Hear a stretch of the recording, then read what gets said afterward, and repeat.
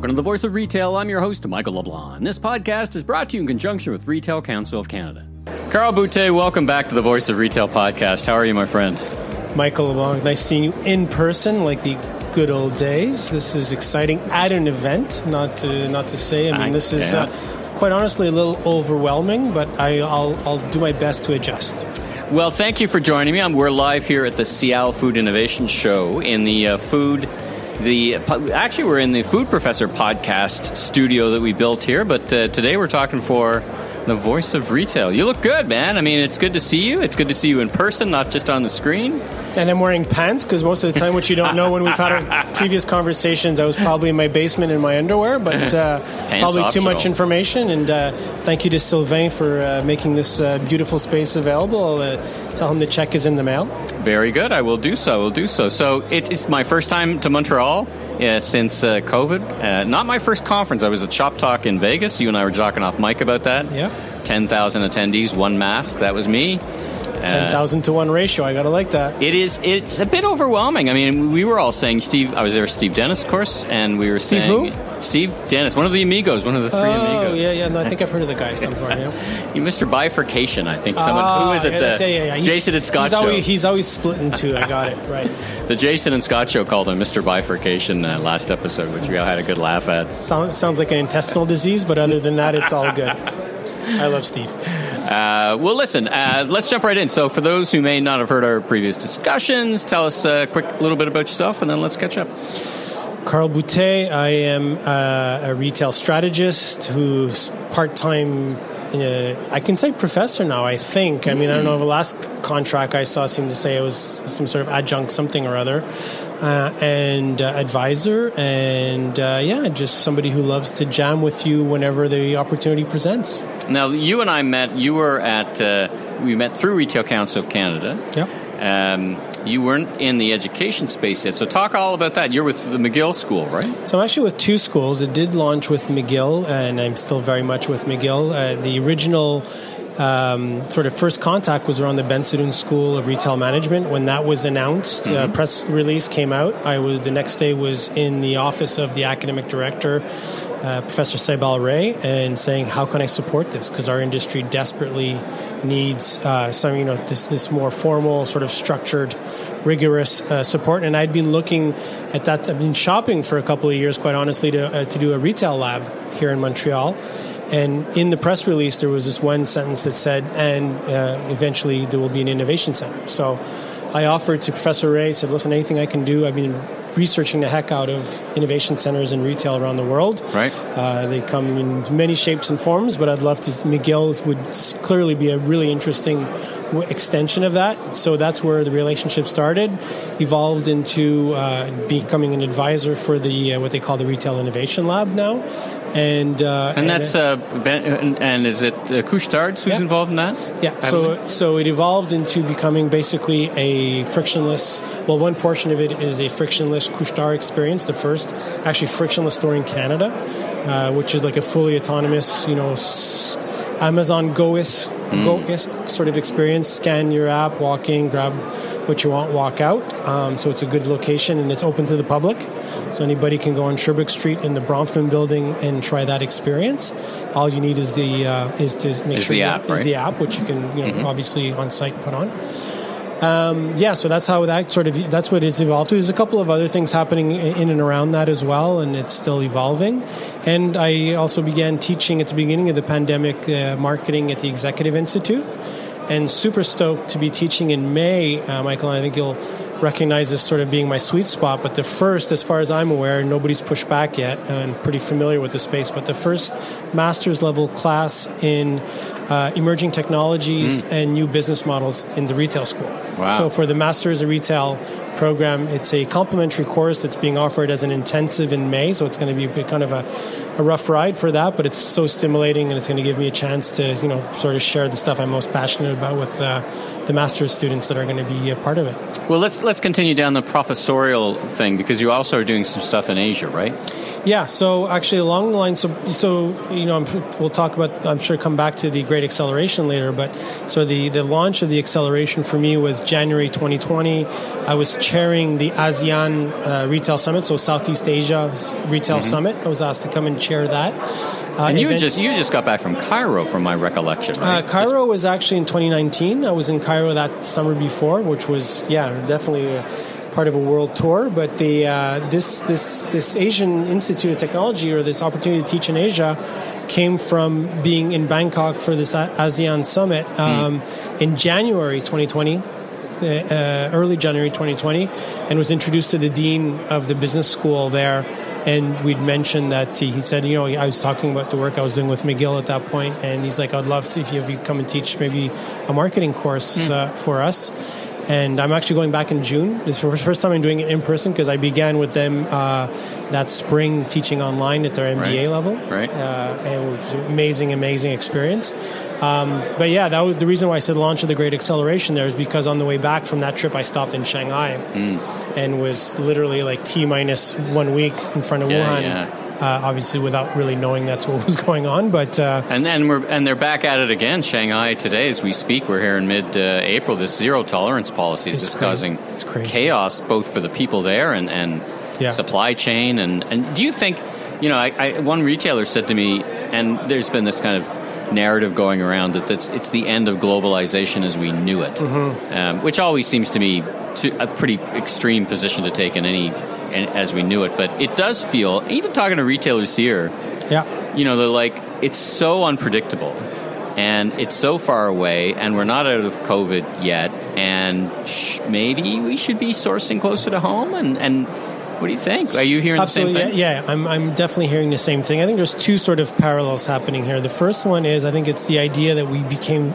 over-optimized, and I'm a big fan of data and always trying to find the optimal sort of outcomes. But the reality is, Roger Martin talked about that in his book, right? Yeah, he got it all from me. But anyways, kidding. The idea that we were just we got it down to such a specific way of doing one thing, that it had to come from one place and come here in one specific manner, isn't resilient. At a very specific time, right? Yeah. Right to the day, or whatever. Yeah. So a boat, my analogy on this: a boat goes sideways into Suez, and you're screwed. Right. Supply chain went sideways. Yeah. Exactly. So, and we seem to not totally have learned from that, because I have friends. Or people that I know that are, in Europe who, and I think this is going to affect us in North America as well, but, they rerouted to rail over Russia. How much of a good idea is that right now? So, without getting too geopolitical, so the idea is we need resilience. We need to sort of create, plan A, B, C, D, and not just have empty shelves because the boat went sideways in the Suez, or because our rail car is stuck somewhere between a border with Russia and whatever. So that's the first awakening. The second thing that I'm hearing about, Michael, and I'd be curious to get your feedback if you're hearing as well, is I'm hearing some really big retail names, think the biggest in North America, that are putting a lot of pressure on their suppliers to get out of China.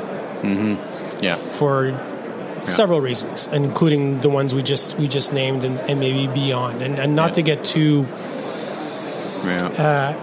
catastrophe scenario-ish. I think the idea is, again, these large retailers are saying, listen, we need you to shift your manufacturing away from these areas that we have less control over. And I'm hearing, again, that at the highest level in a lot of different segments, and they're saying, and so you're seeing a lot of movement towards Latin America, which I have some presence there, and I gotta think Mexico be a big winner. That's Galloway's thing. Our friend Scott, right? He's been very bullish on Mexico, but I can tell you, in textile, you're looking at places like Peru and Chile.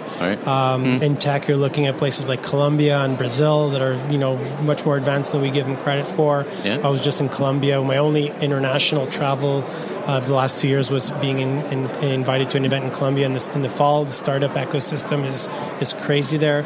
So yes, I think the idea is we need to we kind of got a little too focused on specific parts of Asia. There are always going to be parts, so I think the end of globalization, I think, is a bit of a push. But I think the idea of being overly dependent on one form of globalization is definitely not a good idea. You've talked about the acceleration. You mentioned it a couple of times. You put a book out about this time last year, if I get the date right. You're close. It's a great book. I think I had you on the podcast that time talking about the Great Acceleration. So, all right, let's talk about the Great Acceleration. You know, the book was issued a year ago. You probably wrote it a year and a half ago. Looking back, and this is the same question I asked Scott Galloway. You mentioned Scott, who says hi, by the way, when I was talking to him. He said, I know that guy Carl and Miguel. That guy, Carl and Miguel. Steve Dennis, we talk about this, if you had to go back and do it all over again, write a second edition, would you change anything? Times have changed. We've got inflation now. We've got some normalization. We've got the digital native vertical brands. Some of them are just collapsing around our feet. Yep. Would you, if you did a revised edition, what would it look like? Well, first of all, I've actually already done 2 revised editions. Because the nature of the book is that it's a very digital project, right. and it's rarely printed. I just did another reprint, but it's so actually the reeditions are not so much around the content, the written content. It's around the data, which is at the second half or the last third of the book, which is sort of tracking the data points around mostly e-commerce, which is sort of counterintuitive because I tell people that it's not just about e-commerce, and I think that's the big lesson about the acceleration that it's missed is people tend to focus, and I'm guilty of it obviously because I put these data points in my own book saying it's not just about e-commerce, it's around digitizing the path to purchase. I think is much more a better way to look at it than just e-commerce versus in-store, which I think is really missing the bigger and more important point. As it always has been. I think it's fair though to say, and push back on the pushback. Steve and I were talking about this, that in Canada, we had one of the world's biggest growths of e-commerce, 70%, right? 70% year-over-year growth. And I would have to say, when you look at our market, which traditionally has been behind, for example, the U.S. market, the U.K. market, I do think we had some catching up. I think we had 3 to 5 years of growth, and I'm hearing that the waterline has not receded. So I think, like many things, the U.S.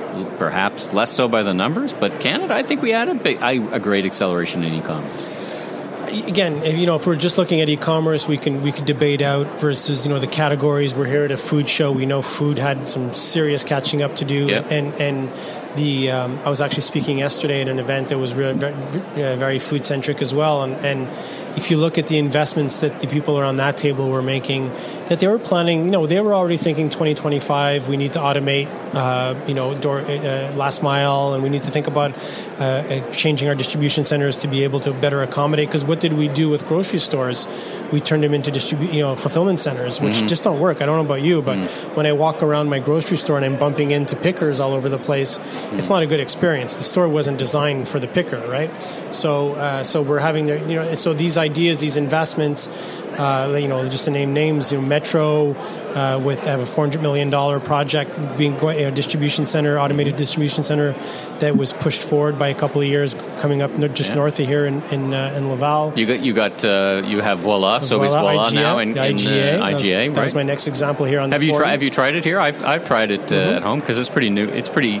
Yeah, I mean, recent, and here's the thing: I tried it not in the peak of the pandemic because it was 3 to 4 weeks to get the grocery delivery when I probably wanted it the most. Hence, why all the resource allocation shifted and said, okay, maybe we don't need to have 30% online grocery right now, but we saw what that sort of future looks like and how ill prepared we are for it for all the right reasons. I mean, I'm not knocking leadership for not having better anticipated.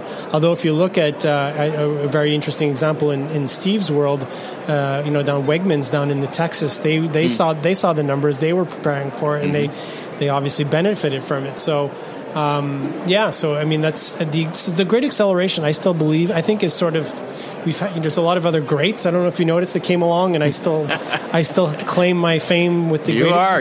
Every time I say it, an angel gets its wings, man. Thank you. I think I do appreciate that, and it was thanks to Steve as well because it was at his event, his first of many book launches that we coined that with Scott and Seth there as well.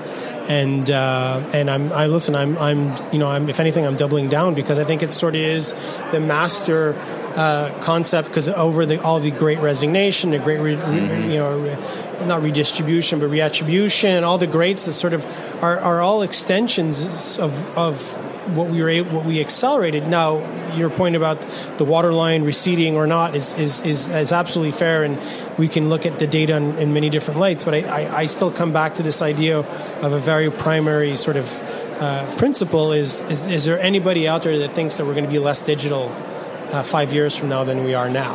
That's fair. And the idea that this is going to push us more. Now, it doesn't remove the need for physical. It actually, for me, it makes the need for physical that much more important. And that's also the other part that's often missed. They think, the great acceleration is all about e-commerce adoption and digital fulfillment, but it's really about how one makes the other stronger. And that is when the subtitle of the book is actually more important: the race to retail resilience. That race to resilience is all about building these muscle groups that make you as strong physically as they do digitally. Because we're not, I don't think I'm shocking anybody, and definitely not you, Michael, saying we're not over with these sort of major headwinds that we're going to hit. Be them, may they be public health, may they be geopolitical, may they be climate related. Which it's funny. We're a little bit like the distracted goldfish, right? It's COVID, and then it's war, Russia, and war. Both of which are terrible. Supply chain and a container that went up 10x, but then behind all of it there's no vaccine for the environmental catastrophe that's headed our way. It's already, the next 30 years are already planned out, so to speak, right? So we still have to figure that out. Let's move on. I want to talk about innovation. So you talked about the innovation lab.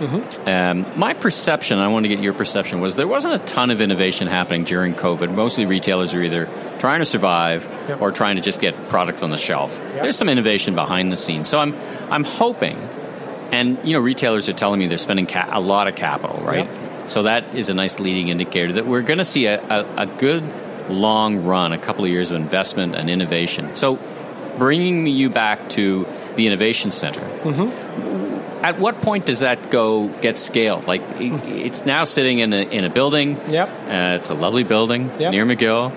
At what point do they say it works and let's put it in 10, 20, 30, 40, 50? How do retailers figure out where to pull that trigger? Well, so first of all, they've already sort of scaled it in the U.S., not using the same exact approach as they used at McGill, but Circle K, which is what Couche-Tard is for the rest of the world outside of Quebec, is in Arizona and elsewhere. They're if you're going to be in convenience, then frictionless has to be part of convenience in some way, right? So they're it's made for it. The Amazon Go store is made. It's a convenience store with fresh sandwiches, right? Well, and now even into grocery and other, and either. Do you think that's a big, if you think about table stakes versus differentiators? So frictionless more and more becomes a table stake, at some level. But at the level of kind of shop, buy and go or one touch go, that starts to become a differentiator. I think Amazon's betting in their bigger format grocery stores that becomes the thing that makes them successful. I'm not sure I'm on board with that. I'm not sure people would go to a large format store for that purpose. Versus a Wegmans or an H-E-B or, they got to pull somebody away from where they're shopping today. They got to have all the other things, right? Fresh food and great prices. Is it enough? How do you see it? So right now there's a couple of, it's cost prohibitive. So the cost of the tech stack is not, the ROI is unless you use a subsidized one like taking Amazon's, because you can license their tech, which I wouldn't necessarily recommend, because who knows how.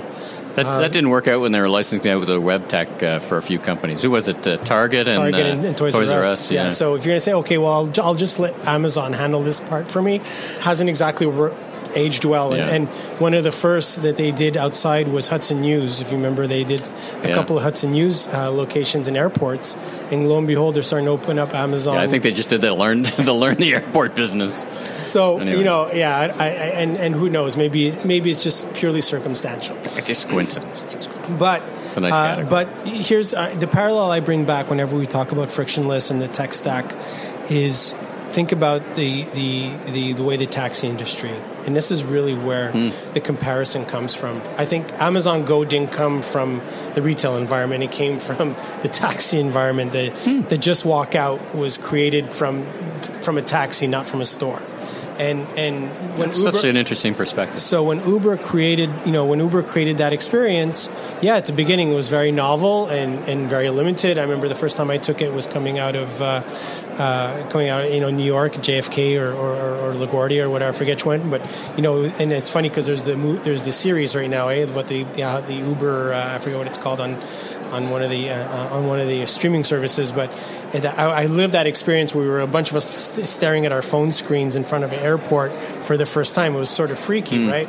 But then 5 years down the road, here I am jumping in a regular cab because I don't know, the Uber's the delay was, or I was in a market where it was an Uber, and then I just walk out of the cab, and the cab honks at me, going, "Where you going, buddy?" I'm using a nice term, and it was probably a little rougher than more that. colorful. More colorful, yeah, absolutely. Language is more colorful. Where are you going? And I just oh my God, it's true. This isn't an Uber. Like I actually got to go back and fiddle with the credit card and the terminal that's not getting the signal because I need a receipt for my expense account, and just being, why isn't this all like that? Yeah. Like, how come this industry is so? I think convenience retail and beyond. There's a startup here in Montreal called Leave that I'm involved with, and they're using a much more accessible tech stack to even use it for like fashion retail and things like that, where you don't necessarily want to have the big, heavy computer vision shelf technology that works well in convenience and grocery, which doesn't necessarily translate properly to fashion. For instance, they have a beta actually running right now at Eaton Center at the Vianros. So it's just using your phone. The phone becomes sort of it replaces the whole tech stack. You just use the phone. It's appless, whatever, and it allows you just to walk in, grab whatever Vianros thing you're interested in, and walk out. Basically, it's Walmart tried that in their pilot store. Sam's has got. It's interesting. I don't generally look for the big box stores for that kind of innovation in digital, but I saw the woman who's the leader of Sam's. She's quite impressive. Yeah. And Walmart tried the kind of not just walk out, but scan and go, and it wasn't adopted. But they're taking another run at it. I think it may have been too early. Definitely, and there's a lot of runs at it. My local Metro had the guns too. That here's a scan gun. I'm like, why do I need something else? I already have a phone that can do this. And it was. Did you try the Sobeys smart cart? No, I haven't tried that yet. Okay, here's a quick perspective. If anybody from Sobeys listening, they know this, but the cart works fantastic. Like technically, it works fantastic. There's one problem: 4 or 5 words that at the end kill it. Please return cart to store. Oh yeah. Right? Yeah. So you get to the back of the parking lot, and you got to walk all the way back to the store to relock your smart cart. And you can see why. Yeah. It's an expensive piece of hardware, but that sort of creates a lot of friction around the whole experience. So I agree. But you know what? Hats off to Sobeys. Hats off to Walmart. They're swinging the bat, right? They're trying. I think Target's doing a great job. The lesson now, and I know this wasn't in our talk track, but even if you look at things like metaverse and all that, I mean, we sort of roll our eyes and go, "Oh, here we go again" on some other sort of frivolous. Are you a meta skeptic, or are you a meta advocate, or are you meta indifferent? Where are you on that spectrum? So well, anyways, just to wrap up before we get into the whole meta thing, is the idea is you have to swing. You have to, the idea now that. Think about Walmart, and they're like, okay, we're behind the times. We need to make a $6 billion acquisition to pick up a thing called Jet to at least bring us 30% closer to to where we should be. And the talent that built it. And definitely the talent. Look at yesterday's announcement, Lululemon with Mirror, I think is the same thing. So to the metaverse question, sort of a full, I think... it's very early days. You and I were around to remember what 1995 internet looked like. Yeah. Could we have foreseen what 2022 internet would deliver based on a Lycos search of 1995 box? We'd be really struggling to understand where this could go. Did it go where we thought it would go? Was there a year 2000 where a bunch of companies got taken to the woodshed? Absolutely, and I think we're going to see a lot of that as well. It'll be a year 2020, 2022 when they get taken. They're being taken to the woodshed now. So yeah, I mean, who knows? It's still not, it hasn't fully played out yet. But I think the companies, back to my jet analogy, don't want to be seen. They want to at least play around. So I roll my eyes sometimes when I see it's actually a Montreal-based company, Sandbox. So I see Carrefour opening up in Sandbox, and it seems like nothing. It just seems like, I don't know, just a bad Roblox experience. But it was, at least they're trying. They're there. They're sort of trying to wrap their head around what the possibilities are. What I'm really for, Michael, and why I think coming back to the acceleration as well, and encouraging businesses to, I don't think it's a good time to sort of scale back your digital investment. Right. Is I think you need to sort of step your foot in this, because we're not, metaverse or not, we're definitely headed towards a more immersive digital path to purchase. I think we're going to have more and more context. It's almost archaic. I'm looking around our Seattle show here, Michael, and I'm pretty sure the Seattle show 20 years ago looked pretty close to this. I'm sure the carpet's the same. It's not, and it's not a knock of Seattle. I'm just saying that. Think about how everything else has evolved in that time. But it's funny, right? You mean the chatter on the floor is, I couldn't do what I do here virtually. Right? Like, so the general narrative. You still need this, right. And that's my point. But you could have a lot more context. The fact that I roamed around here for 20 minutes before I could find you.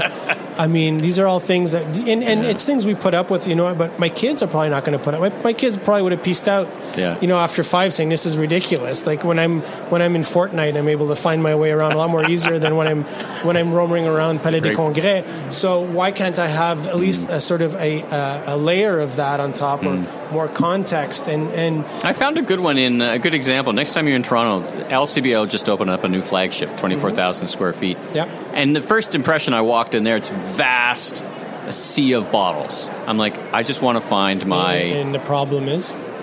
Right. So the problem is finding the one I'm looking for. Okay. I thought you were going to say try them all, but that's okay. Well, you could work your way through it. God knows I tried.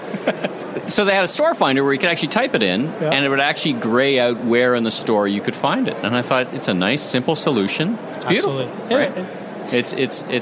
And that you may bring up a really good point. With a lot of these technologies, we tend to overcomplicate things till we get them simplified again. Yeah. I don't need to put an Oculus on to find the wine. Just show me on the kiosk. Yeah, no, we're not walking around with VR headsets any day soon.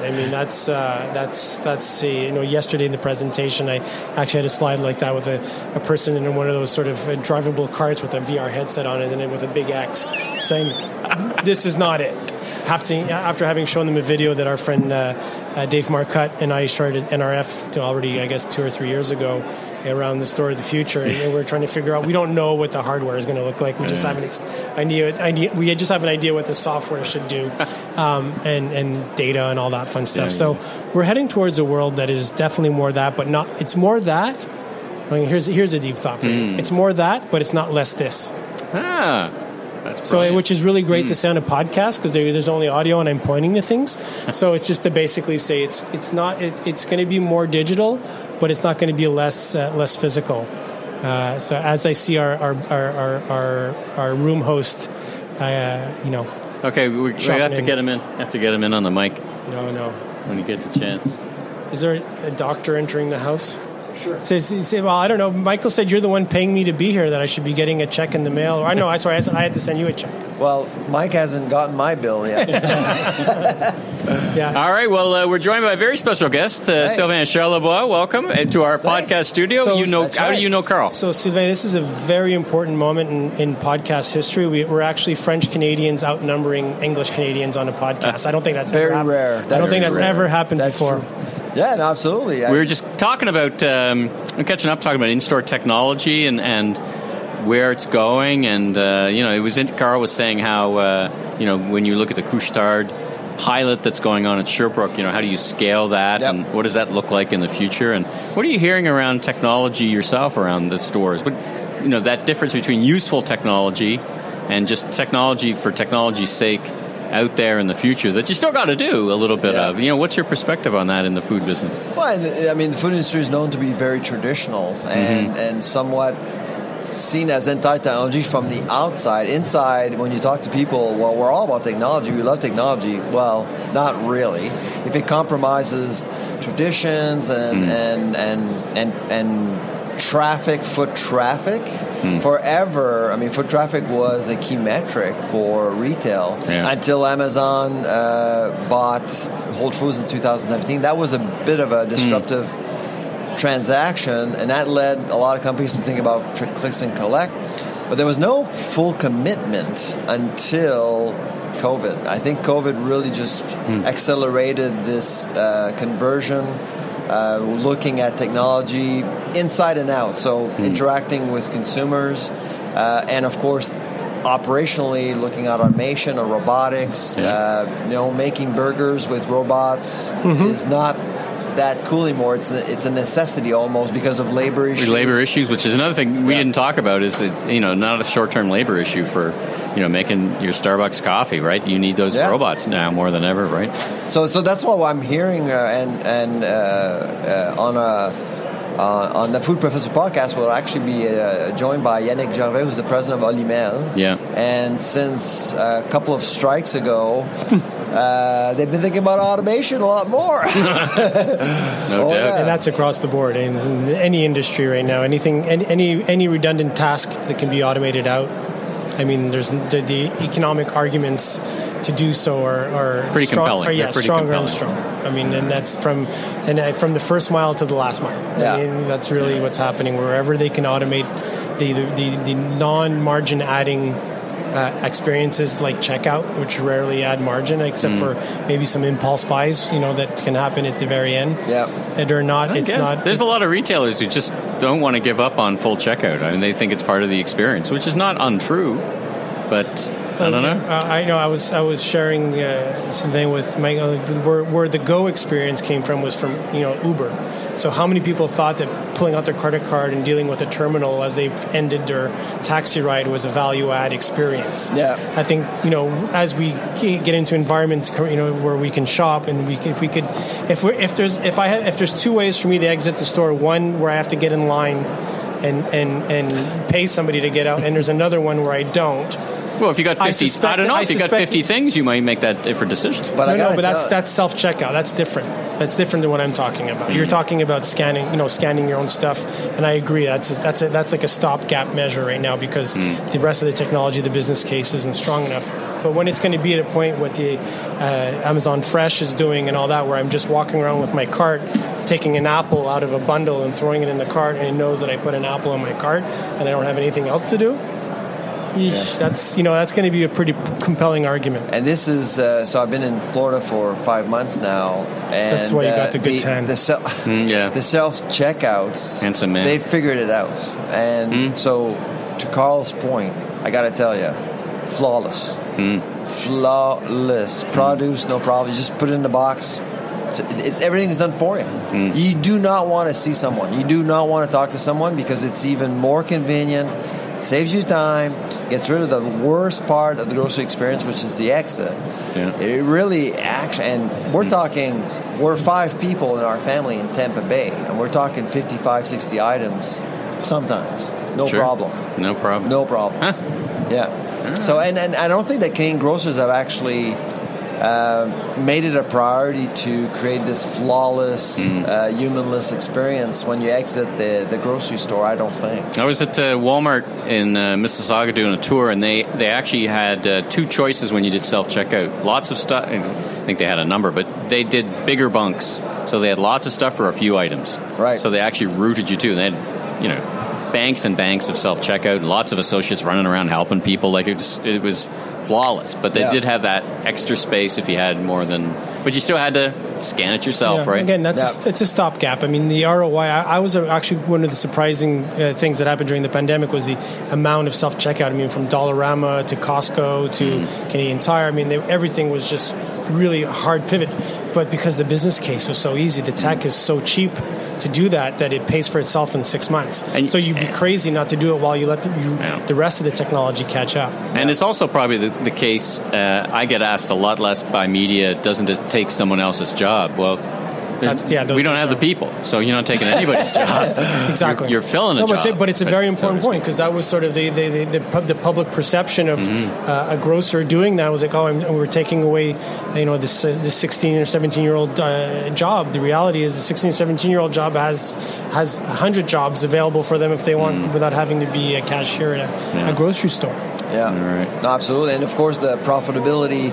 What's different with food versus other sectors is this malaise, the margins that does create a malaise with the public. I'm often asked, are grocers making too much money? And so my response back to whoever's talking to me, I say, okay, so if you think that they're making too much money, what is enough? What is the threshold here?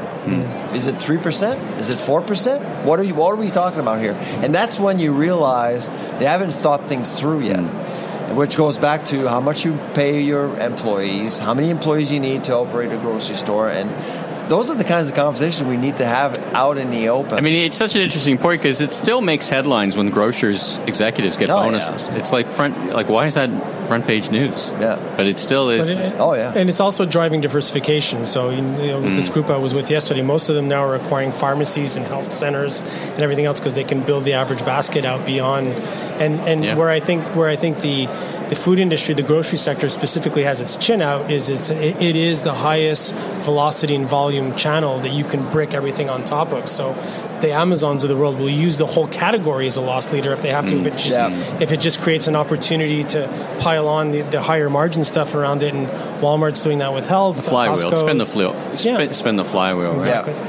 Well, Carl Boutet, we had a special guest join us. Thank you, Sylvain, for popping in. We've got beautiful place you have here, Sylvain. Thank you so much. Yes, actually, Michael will work on the decoration. Well, next time I'd like it to be in Tampa, though. Would be a bit nicer by to see. We can see next time. Next time, absolutely. And Carl, you're going to be in London. Last words. You're off to a little European travel. Yeah, next week is the Retail Technology Show in London. So I'm actually speaking on the Tuesday about the underused opportunity, Dr. Charlebois, to leverage academics to work in the retail sector, which is something that, especially with my work since with McGill, I've come to really appreciate. You're well positioned. The depth that can bring, and I think is more and more necessary. And the second day, we're talking about supply chain issues, which will part of a panel. So that's the Retail Technology Show next week at the Olympia, which is the first time I'm going to that venue, which I'm excited about. And very nice. So a lot of nice to be back on the road. Hopefully everything goes smoothly. And then June, back in Bangkok teaching at the Asian Institute of Technology. You were in the UK last year, weren't you? 2 years ago. 2 years ago. Yeah.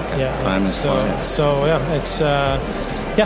so nice to be back out. But thank you for the invitation. Thank you for the food professor for getting us out here. Who's on my TV seems like every other day, but that's it's nice to see him for real. Safe travels as you make your way around and back to Canada. And thanks so much for joining me on the Voice of Retail podcast, Sylvain. Thanks for being the special pop-in guest too. My pleasure. Literally, thank you. Thanks for tuning into this special episode of The Voice of Retail. If you haven't already, be sure and click and subscribe on your favorite podcast platform so new episodes will land automatically twice a week. And check out my other retail industry media properties, the Remarkable Retail Podcast, Conversations with Commerce Next podcast, and the Food Professor podcast with Dr. Sylvain Charlebois. Last but not least, if you're into barbecue, check out my all-new YouTube barbecue show, Last Request Barbecue, with new episodes each and every week. I'm your host, Michael LeBlanc, president of M.E. LeBlanc Company and Maven Media.